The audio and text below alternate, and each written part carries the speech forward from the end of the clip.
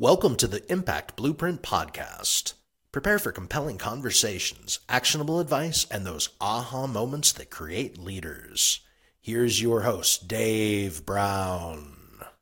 I am really excited today to introduce an incredible guest who is respected by everyone in the mortgage industry, has been around for quite a few years, has got some incredible accolades that we'll get into, but more importantly, a trusted and respected friend, mentor, advisor, and somebody that I go to for advice.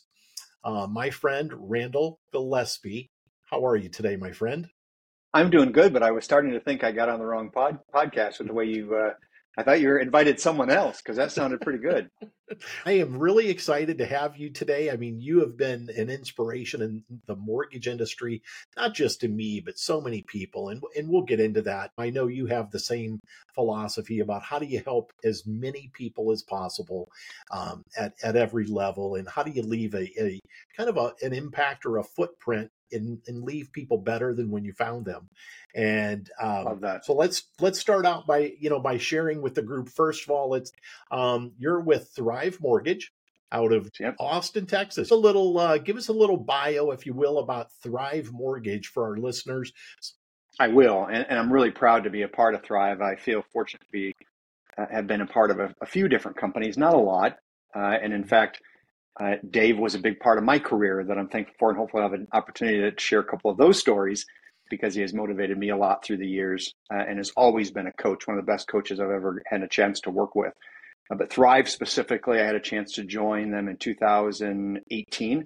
A lot of changes going on, margin compression then. And folks, anyone who's listening to this, you know there are ups and downs of this business. Certainly a significant down right now after a significant up. But we see these cycles and we have to get used to them. So yeah, after more than 30 years in the mortgage business here, seen them, this is unique. And I'm fortunate because that last cycle of a uniqueness in 2018 allowed me the opportunity to join Thrive, privately held company, founded on some absolutely great principles that I've always believed in since being in the business. Zig Ziglar was a big motivator of mine early on, and he talked about the importance of putting people around you that you could get excited about and then would help you get to where you wanted to go by you helping them get to where they wanted to go. I love that piece ultimately. And so as we really found out the bells and the whistles, I'm a sales guy. That's all I've ever done is run sales. And I love bells and whistles. I like to have things that nobody else has. I like to have everything that a client potentially needs because in the end, I love home ownership. I feel very fortunate to have gotten into home ownership. I took a unique path to get into this business, but that's Thrive Mortgage. We are about helping people get to where they want to go. Our general company philosophy is it legal? Can it be profitable? And ultimately, is it good for our people? And all of those are equally important things. And when I say our people, meaning our clients, their referral sources, those we get to work with and partner with, that's our operating principle. So it's not about how big we get. It's just about how great we get, as in we want to be the best. We want to be the undisputed best. And that can only be told by our clients and our people. Cool. All right. Well, let's just jump in, and I'm not going to bore the listeners with deep statistics today because I want to really get some good content in. But for all of the listeners, anybody that's in the mortgage and real estate world, they know that this is a really different environment that we're in right now. And you mentioned mortgage compression. And for those listeners, if you're not in the mortgage industry, that just means profit compression. So the profits have really been compressed. The cost to acquire or do a loan is up significantly. Profits have been compressed, and couple that with interest rates have increased at the fastest pace, literally in 20 years, and home appreciation is skyrocketing, and we have the lowest housing inventory in the market. So that's kind of a quick overview of the mortgage industry. Well, I'm encouraged. Real estate. Yeah, exactly. It's like, let's go. So with that being said, what I want to talk about is you've seen a lot of different markets. Okay. Tell me how do you see this market that we're in right now are there differences that you see right now versus other markets where we've been maybe, teetering on a recession or some things like that? Absolutely. And probably just first high level is how they all converged at the same time. So going back to one of the points you made, and I know you and I have talked about this, I like to be a student of whatever I do, and then I love to be an expert. I believe our clients deserve that. Our referral sources deserve that. And when we spend time educating and getting to know what environment we're in, what we're up against, I think that's critical right now. Somebody said about a year and a half ago at an MBA conference, you cannot be a novice in a time of crisis. And I have been sharing that with our team all along, challenging people. The most professional are going to get through this ultimately. They're going to find ways to help that client. Obviously, DTI is more of a challenge when you've got higher interest rates, you've got people fearful, all those kinds of things. But here's one of the pieces you said earlier that I think still not everyone has had an aha about. Most salespeople today will say, well, you know what? I just know rates are going to drop here in the very soon near future. And so they're telling their clients, hey, this is short term, date the rate, but marry the house. Date the rate, but marry the house. Yes. And I can subscribe to that in many ways. And you help clients understand that rate doesn't have to be long term, that they'll have an opportunity to refinance it. But here's the piece. If we're all saying that and we know or believe that in the next couple of years at least we'll see rates decline, that means investors know that also, which means investors know that that loan is going to be paid off very soon, which means that investor doesn't want to spend a whole lot on that loan they have to buy today, knowing they're going to lose it in a matter of months potentially. That's why there is not, and very challenged to find a par rate often. That's blown people's minds. I don't know if that's ever been the case in the mortgage industry where we just could not find par rate. That's why investors want some skin in the game, some points, so to speak, from that client up front. And that's when you say margin compression, sometimes people think that means, oh, well, a company's just making less. No, what that means is I'm having to spend a lot more for a lot less. Or the inverse of that is when I go to deliver that market to the secondary, it's worth about 40% less today than it was even a little over a year ago. That's what's powerful. So a loan officer can say, okay, I did $1 million this month. I also did $1 million a year ago in this month. Why is it that I can't have the same number of staff? Well, because you have to actually do about $1.5 million now to equate the same income as you did a year ago. So I think that's an important piece for all of us to know. And I am, Dave, I am not a corporate guy at the least. But what I am saying is that's not a corporate speak. I've been saying a lot over the last couple of months that there's so much that I wish I had known better as a top producer, as a young person in the business, just getting into the business. I would not have spent so much time thinking that there was this conspiracy against me at my company. I would have been able to focus more on what I needed to do to then get that $1.5 million rather than $1 million. In fact, then I want to get $2 million and I want to get $3 million, because then here you ask the question, what's different now? It's all of those things, a lack of inventory. So let's take it back to the most recent, I don't want to say crisis, but certainly a challenge that we saw in 20 and 21. In those days, the problem was there was just not enough capacity. No one had enough closers, underwriters, title companies couldn't keep up. We were doing group closings. What a nice problem to have, right? Let's go before that. What was it? It was the meltdown that many of us remember very, very well. And I was at the epicenter of that, running a very large division ultimately and dealing with the challenges of those times. But you remember, inventory wasn't a problem then. Defaults were the problem, and that's why there was the implodometer. And quite honestly, I believe, I've tried to look this up. It's very hard to find the details. There is still an implodometer, by the way. You can find it. We looked it up a couple months ago. It appears to me that we've already surpassed the number of tragedies, if you will, in the business as a result of, and some good companies, by the way. So I am beyond now competitive.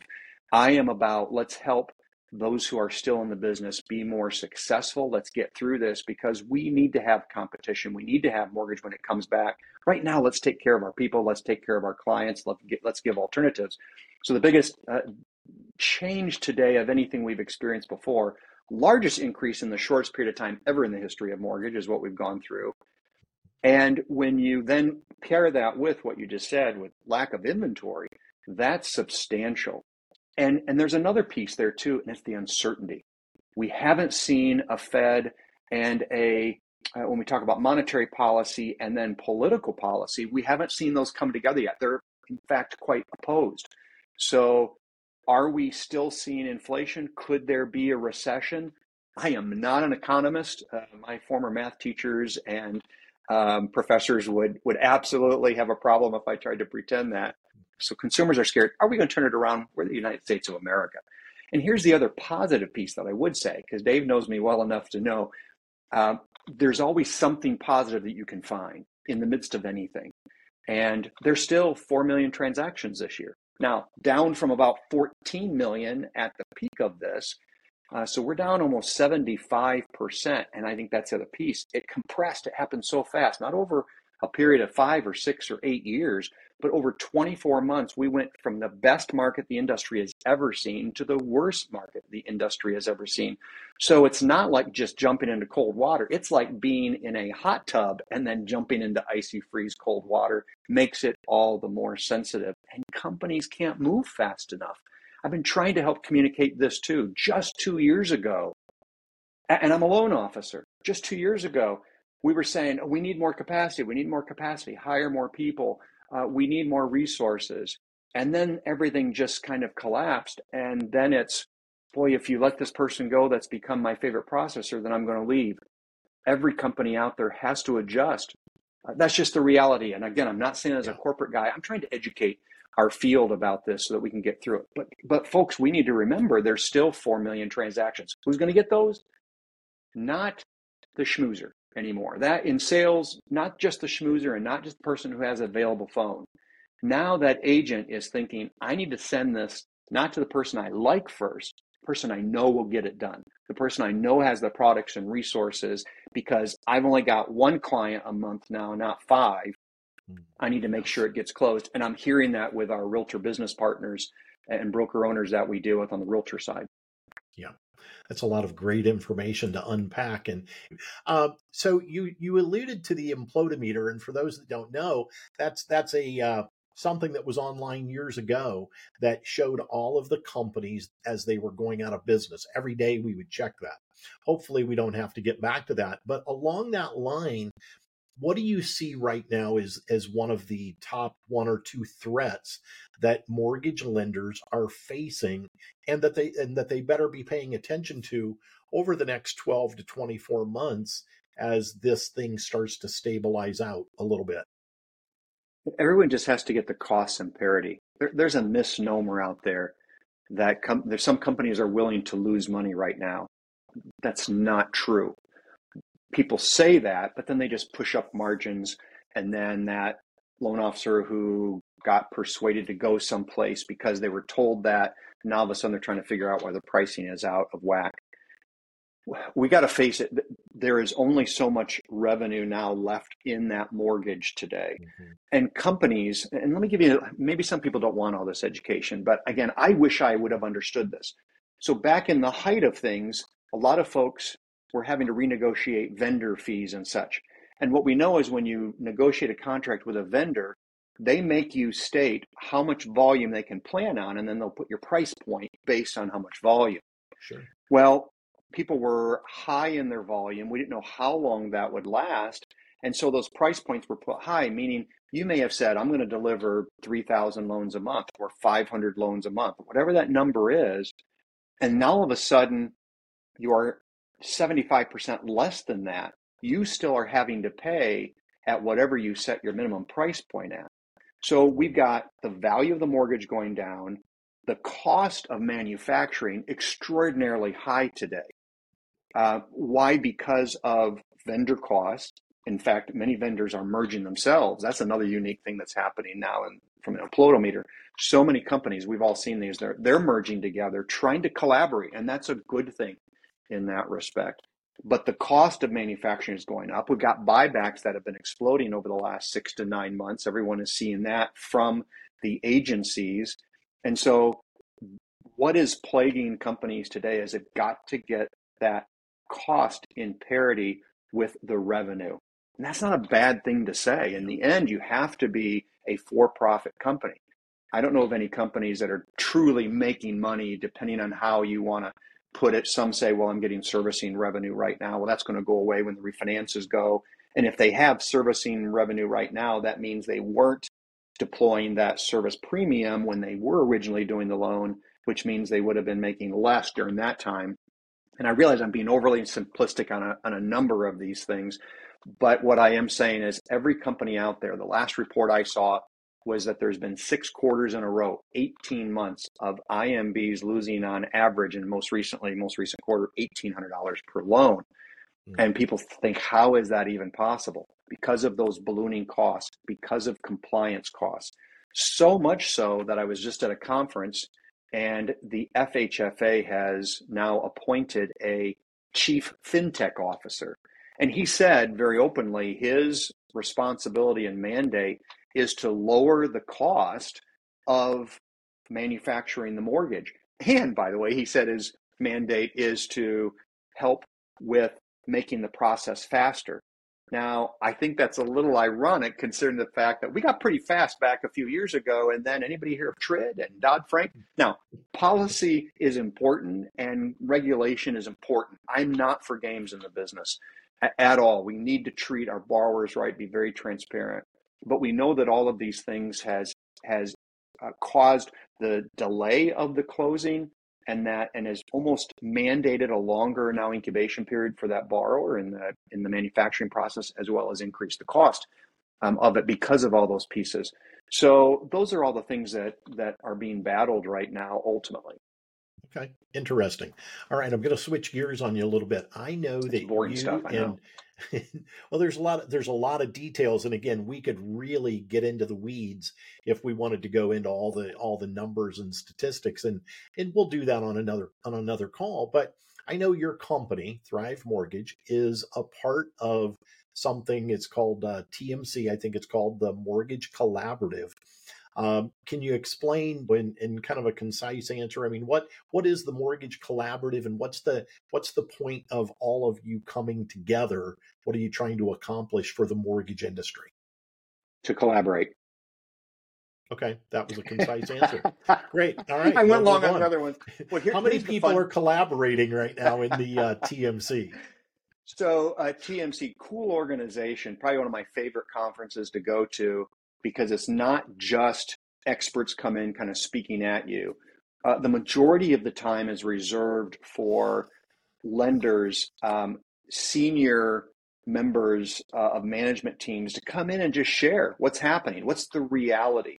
Because there's so many myths out there, because we're in a sales business. And in sales, you tend to then deal too much with perception. Perception is reality, but you got to get through that. So what do we do? What's the most valuable thing is we'll have topics over the 3 days and members facilitate those topics and we all just share. What is happening? Is there a better way that maybe we share an idea of we just got this new technology? What's other people know about it? Did it work? What were the things that worked well and not well? And we kind of make a promise that we're going to not share this intel with each other. It really is for the idea of bettering our industry. And I love that. I just got a text yesterday from somebody that I met who's run sales for another large company out there in the business. And he said, hey, I'd love just to have a weekly touch base with you.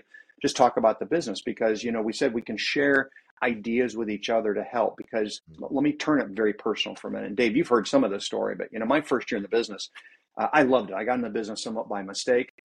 I love the business, but I also, there were some games played ultimately. And fortunately, we didn't have any children yet. But I realized that at the heart of everything that we do for the consumer and for our staff are people and families that are impacted. And so that's why I said, I'm not taking the gloves off right now, so to speak, as a competitor. What I want to do is instead help because there's a lot of people right now that are dependent upon us, helping them through this and even helping consumers better understand that it's still a good thing to buy. There's still value. There's still appreciation. And so that's what the Mortgage Collaborative does. It allows us to just get together, kind of drop the curtain, talk openly with each other, and help one another in the business. There's about 500 members of that, which is really cool. That's interesting. Okay. Let's turn to something positive and uplifting now. Okay. I think in this mortgage business, it has been incredibly generous to you and I both in so many ways, personally, professionally. If you were new in the industry, and I'm going to ask this in two ways. If you were new in the industry, and maybe a better way is from your position seeing newer loan originators in the business right now, and also people in the business 20, 25 years that are maybe having to do things that they haven't done in a long time. Where do you see the opportunity for somebody like that that's either newer and or having to go do some things that they haven't done in a while in this business so that they can take advantage of what you and I have seen over the last 30 years as being an incredible industry? Let me speak first, if I can, to the experienced loan officer. The new opportunity that seems to be coming as we end 2023, go into 2024, is cash out refis. People have tough budgets. They want to get access into their equity. We're seeing that grow. These statistics actually came from some economists that were just at the last conference I came to, so certainly not my expertise. And something that's happened differently just in the last couple of months is that equity lines, people were really tapping into equity lines for a while because it was so much cheaper. But now that has inverted, and equity lines are more expensive than a 30-year mortgage. So what information we were given is that the average cash out refi ended up being locked in at about 2% higher than what the going rate is. So that means a borrower on average was accepting a 2% increase in their overall mortgage rate in order to get access to their equity. So those in the 5% tranche right now are probably a pretty good target to go after that, because it appears consumers are willing to pay that when they look at how that'll allow them to maybe pay off other debt and so on. So just a little piece that can be expanded on later if you want, but that's the first thing about opportunities that are coming up. Cash out refis, they're seeing those continue to grow. On the other hand, just if I was new in the business, or what I tell loan officers, because I often hear, I need a deal now, I need a loan now, so to speak. I would still probably go back to the thing I did do the very first week I got in the business. I had spent a short time in mediation. I was in the military prior to that. And I learned to ask questions. And I learned, hopefully, to listen. You may disagree with that sometimes, Dave.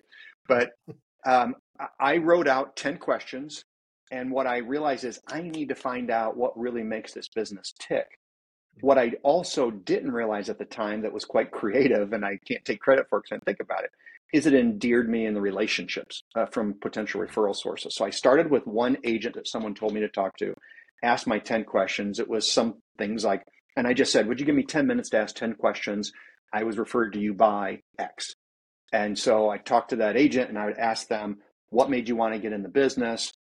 To what do you love most about the business? So it brought back those feelings. And then it did lead to, I had questions, who do you like to use for a lender? Who do you like to use for a title company, for closing, and so on.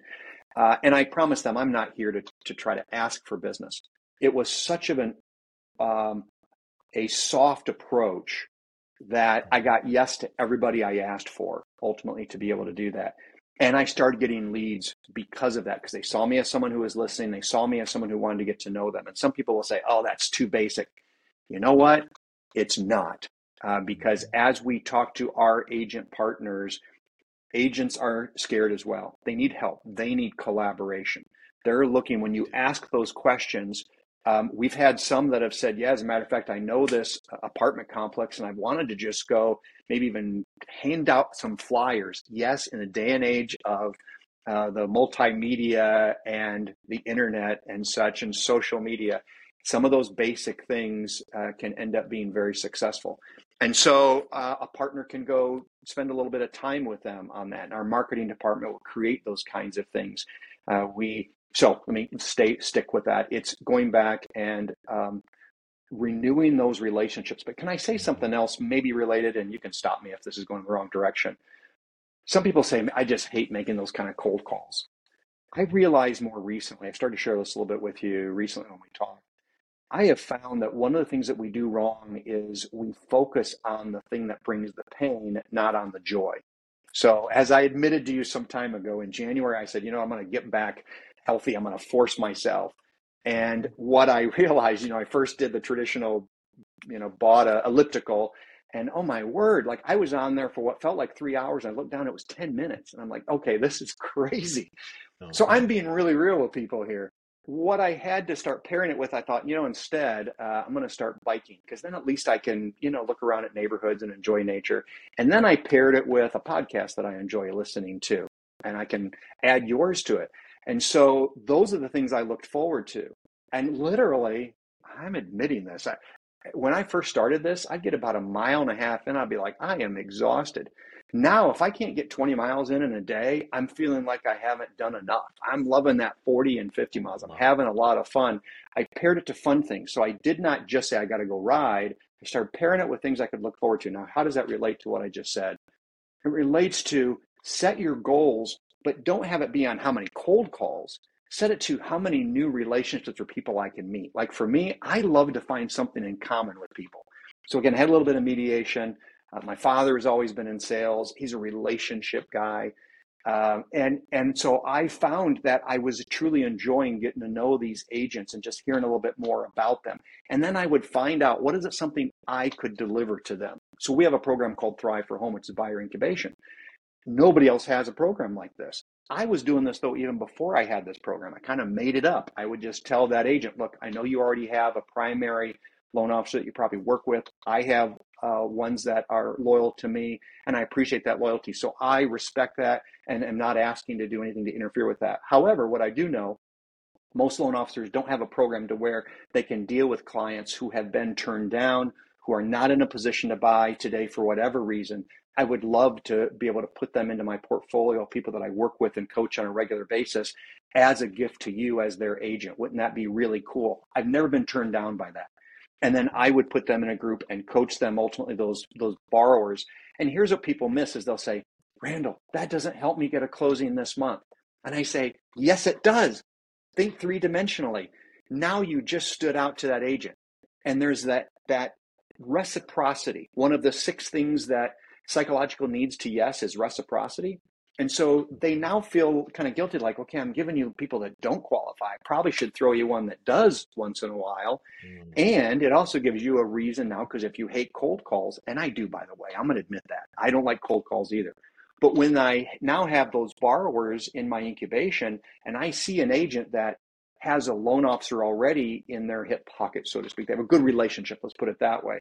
And I see that they just did an open house or they were in the news in some way, that agent, I now can call that agent because I have one of their clients that I'm incubating, and it gives me a reason to call them. Hey, remember John Adams or Sue Smith that you referred me over to? I just was talking to them. This is exciting. They just got 2 more things now corrected, and they look like they're going to be in a position to buy in about 60 days. Hey, by the way, I noticed you were in the news recently, did an open house. Anybody that I can help you in that regard as well? So it gives you a reason to talk to them. The third thing that I hear people say is 55% of purchases this past quarter, based on these economists that just shared this, were first-time home buyers, Dave. That number's gone up 1%. That's pretty significant. So there is a tranche in there. And here's the last piece about some initiative like this. And man, if I would have known this my first week in the business, these extra expounded on pieces, could I have gone to town? I was learning them slowly. But here's the final piece. When you're dealing with that client, so now you get a win with the realtor because you're doing something for them. You've got a client now that, okay, I'm spending time with them. But you know what? Let's help home ownership. But on top of it, not only is it altruistic, what else is really cool about it is the fact that that customer is now out there, their reticular activator is working, and they are talking to other people looking to buy and sell. And they're becoming now a walking billboard, a walking social media. So maybe we could coin a new term, not just social media, but live social. And Yes. now they're out there. You put 50 people in this program, you got 50 people at holiday events and gatherings and church and community events saying, oh, yeah, you need to talk to Dave or Randall. They've been helping me on a home. And those people are qualified today, may have 50% down, may be fast buyers. And those people also are someone you can refer back to the agent. So I really went deep on that, I know. But talk about a strategy.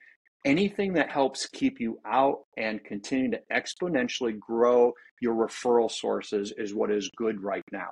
And you have to have that opportunity to expand on that. You said three things that all lead back to one point that I want to pick up on and key in on. You talked about the experienced LO, refinances being an opportunity. You talked about the new loan officer going and talking to agents and having the opportunity to really connect, and then also advocates okay, which are, referral advocates helping. All three tie back to one thing: communication and connection. And so, whether you're an experienced loan officer, brand new, or it doesn't matter, anywhere in between, it's all about you still need to connect with people. And one of the things I hear other people in the industry, and with AI and some of those things, I hear all the time, well, real estate agents don't want to meet. And I think, you know what, real estate agents don't want to meet if all you're there to do is just ask for a deal. Show Yes. up with some value, get to know them a little bit, connect with them because they want connection as well. They're concerned about what's going on in this industry, just like we are. And so all things lead to, you have to connect. You have to, I don't care if you use AI, the telephone, instant messaging, but at some level, you have to connect to get in front of people so that you can share your 10-minute meeting. And I love that. And it also means, if you're an experienced loan officer, what are you doing with your database? Shame on you. And I know the answer because I coach hundreds and hundreds around the country. And so I know that the typical answer is, I'm not doing as much as I should be. And so that's, if you're hearing this, it's a call to action. You need to get active with your database. They need to hear from you. And if you haven't called them in it could be years, Yeah. call and just simply say, hey, this is Dave. I'm your mortgage person. I apologize. I just wanted to connect. There's a lot going on in the industry. I just want to see how you're doing. Do you have any questions? They haven't been thinking about you near as much as that hesitancy to pick up the phone. So, make the phone call. But I want to pick up on something else you said. And this is important as we start to maybe kind of wrap up and head to a finality of this call, because you and I could talk for hours. But I know you grew up in the Midwest, so you've got a Midwest work ethic, and I know you have a lot of roots there. But I also know, and you mentioned this, I know your father was in sales. And you've shared a few stories over the years with me, but could you just share with our listeners, what is something that you learned from your father about maybe life and how it applied to sales that's helped you in your sales career? I'd first say your background should make you better. Mhm. And secondly, always do the right thing and eventually the right thing will happen. And what I mean by that is, so I had a background of military police and then mediation, so communication, and I used Mhm. that as I got into the business, as I just enumerated. My father owned a shoe store for years, so I grew up in a shoe store and helping clients and blowing up balloons and stocking shelves and all that kind of stuff. He then sold the shoe store and became a regional rep for a shoe manufacturer of many states.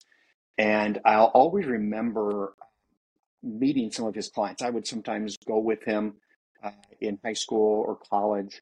And I always found it interesting.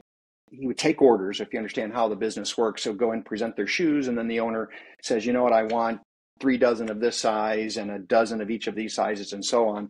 And of course, most salespeople are like, yes, as many shoes as I sell, that's a commission. My father would always say, you know what, here's what I would tell you. You're ordering too many of this. Why don't you wait, see how they do in that size, and then Mhm. ultimately we can do a second order later on. He looked out for their best interest. That made a big impression on me. And they saw that he wasn't just trying to get a sale, because there's nothing worse for a small entrepreneur than to have a bunch of stock on hand that isn't moving. They can't afford that. That's revenue. And so those two principles, I think, do the right thing, and the right thing will eventually happen. It may not initially seem like it, but it eventually will. And make your background make you better, ultimately, by using what's in your background to have you stick out today in what you do and differentiate yourself. I love that. Man, I love that. All right. So I'd like to know, you've had a lot of incredible experiences in this industry. And so to go with a positive here, I know you love helping people. You've got a heart for being servant minded. I know that. But what's maybe a story that you could share about, the mortgage industry, a success, just something that about helping others that has really impacted you over the years, as you think about your career? and Dave, you know this, and you and I were so like-minded when we met because what we got jazzed about, mortgage origination almost was a little too easy for me, making the relationship. I realized I had a natural cap though, because I was not one who could just meet with a borrower in 5 minutes and move on, and I could not be that kind of a machine, so to speak, on a conveyor belt. And I'm not saying there's anything wrong with that. Some people set up really cool systems to do that.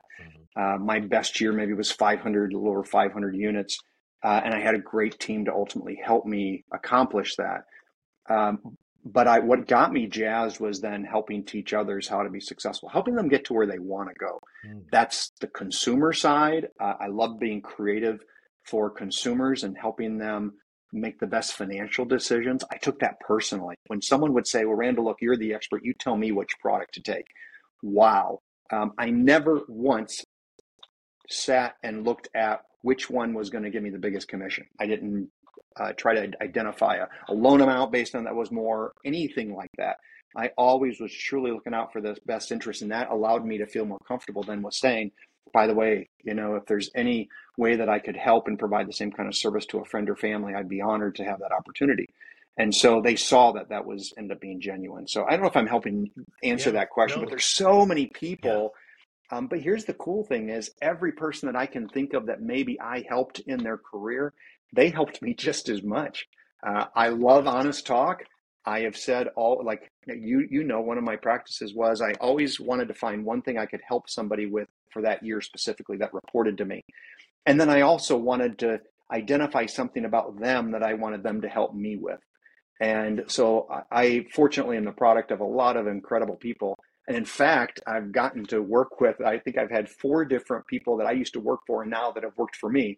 But the cool thing is, what we know is we work together, we work yeah, collectively. And that's a really neat thing to be able to say at this point in my career. yeah. Um, But I will say, first of all, to your credit, and I started off on the call with this, um, Dave has been one of the most amazing managers that I've ever had a chance to work alongside. Man, when I had a chance to work with you, I thought I had arrived in this business.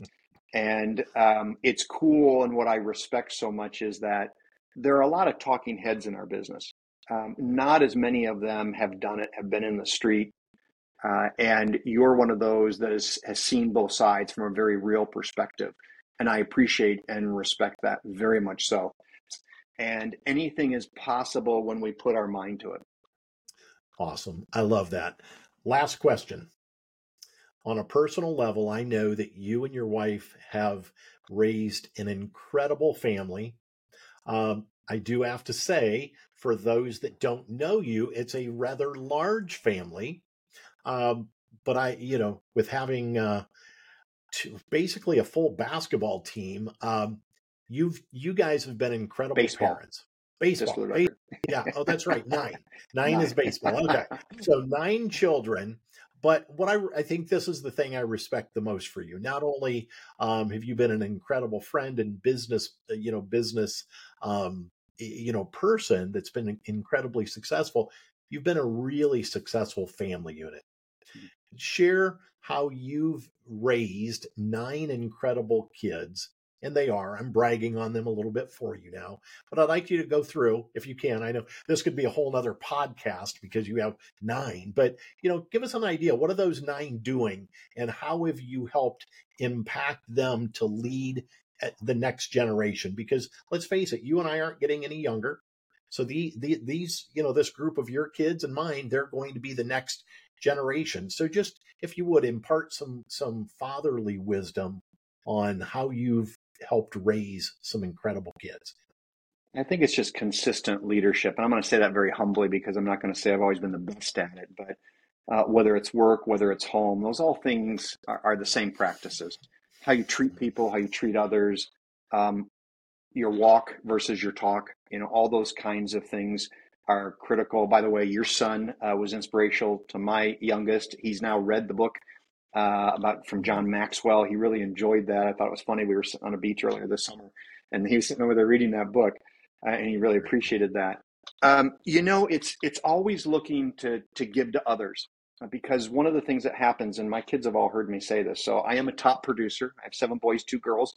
I am a great salesman because if you met my wife, you would know why I say that. I sold her very much so and feel very fortunate to just have an amazing helpmate in this process. And we did not plan on having 9 by any means. There's a lot of funny stories to that that I've used in sales ultimately. But I will just simply say this, that what we have wanted to do is make sure that they are not looking at themselves. They're always looking at others. That's important. I hope that that's what I've done in my business when I'm looking at the customer, not myself, when I'm looking at the opportunity, the employee, whatever it might be, and not myself. And I'll tell you, one of the coolest things ever happened to our family is so we wanted to keep them busy. So we got them all into music. And we were asked once to do a concert for a senior group. And now we're in that group. Years ago, and we were asked to do a concert, and we'd never really done anything like that. We would go to nursing homes and such to let the kids practice their skills and gifts, and to have some purpose for all the practicing that they were doing.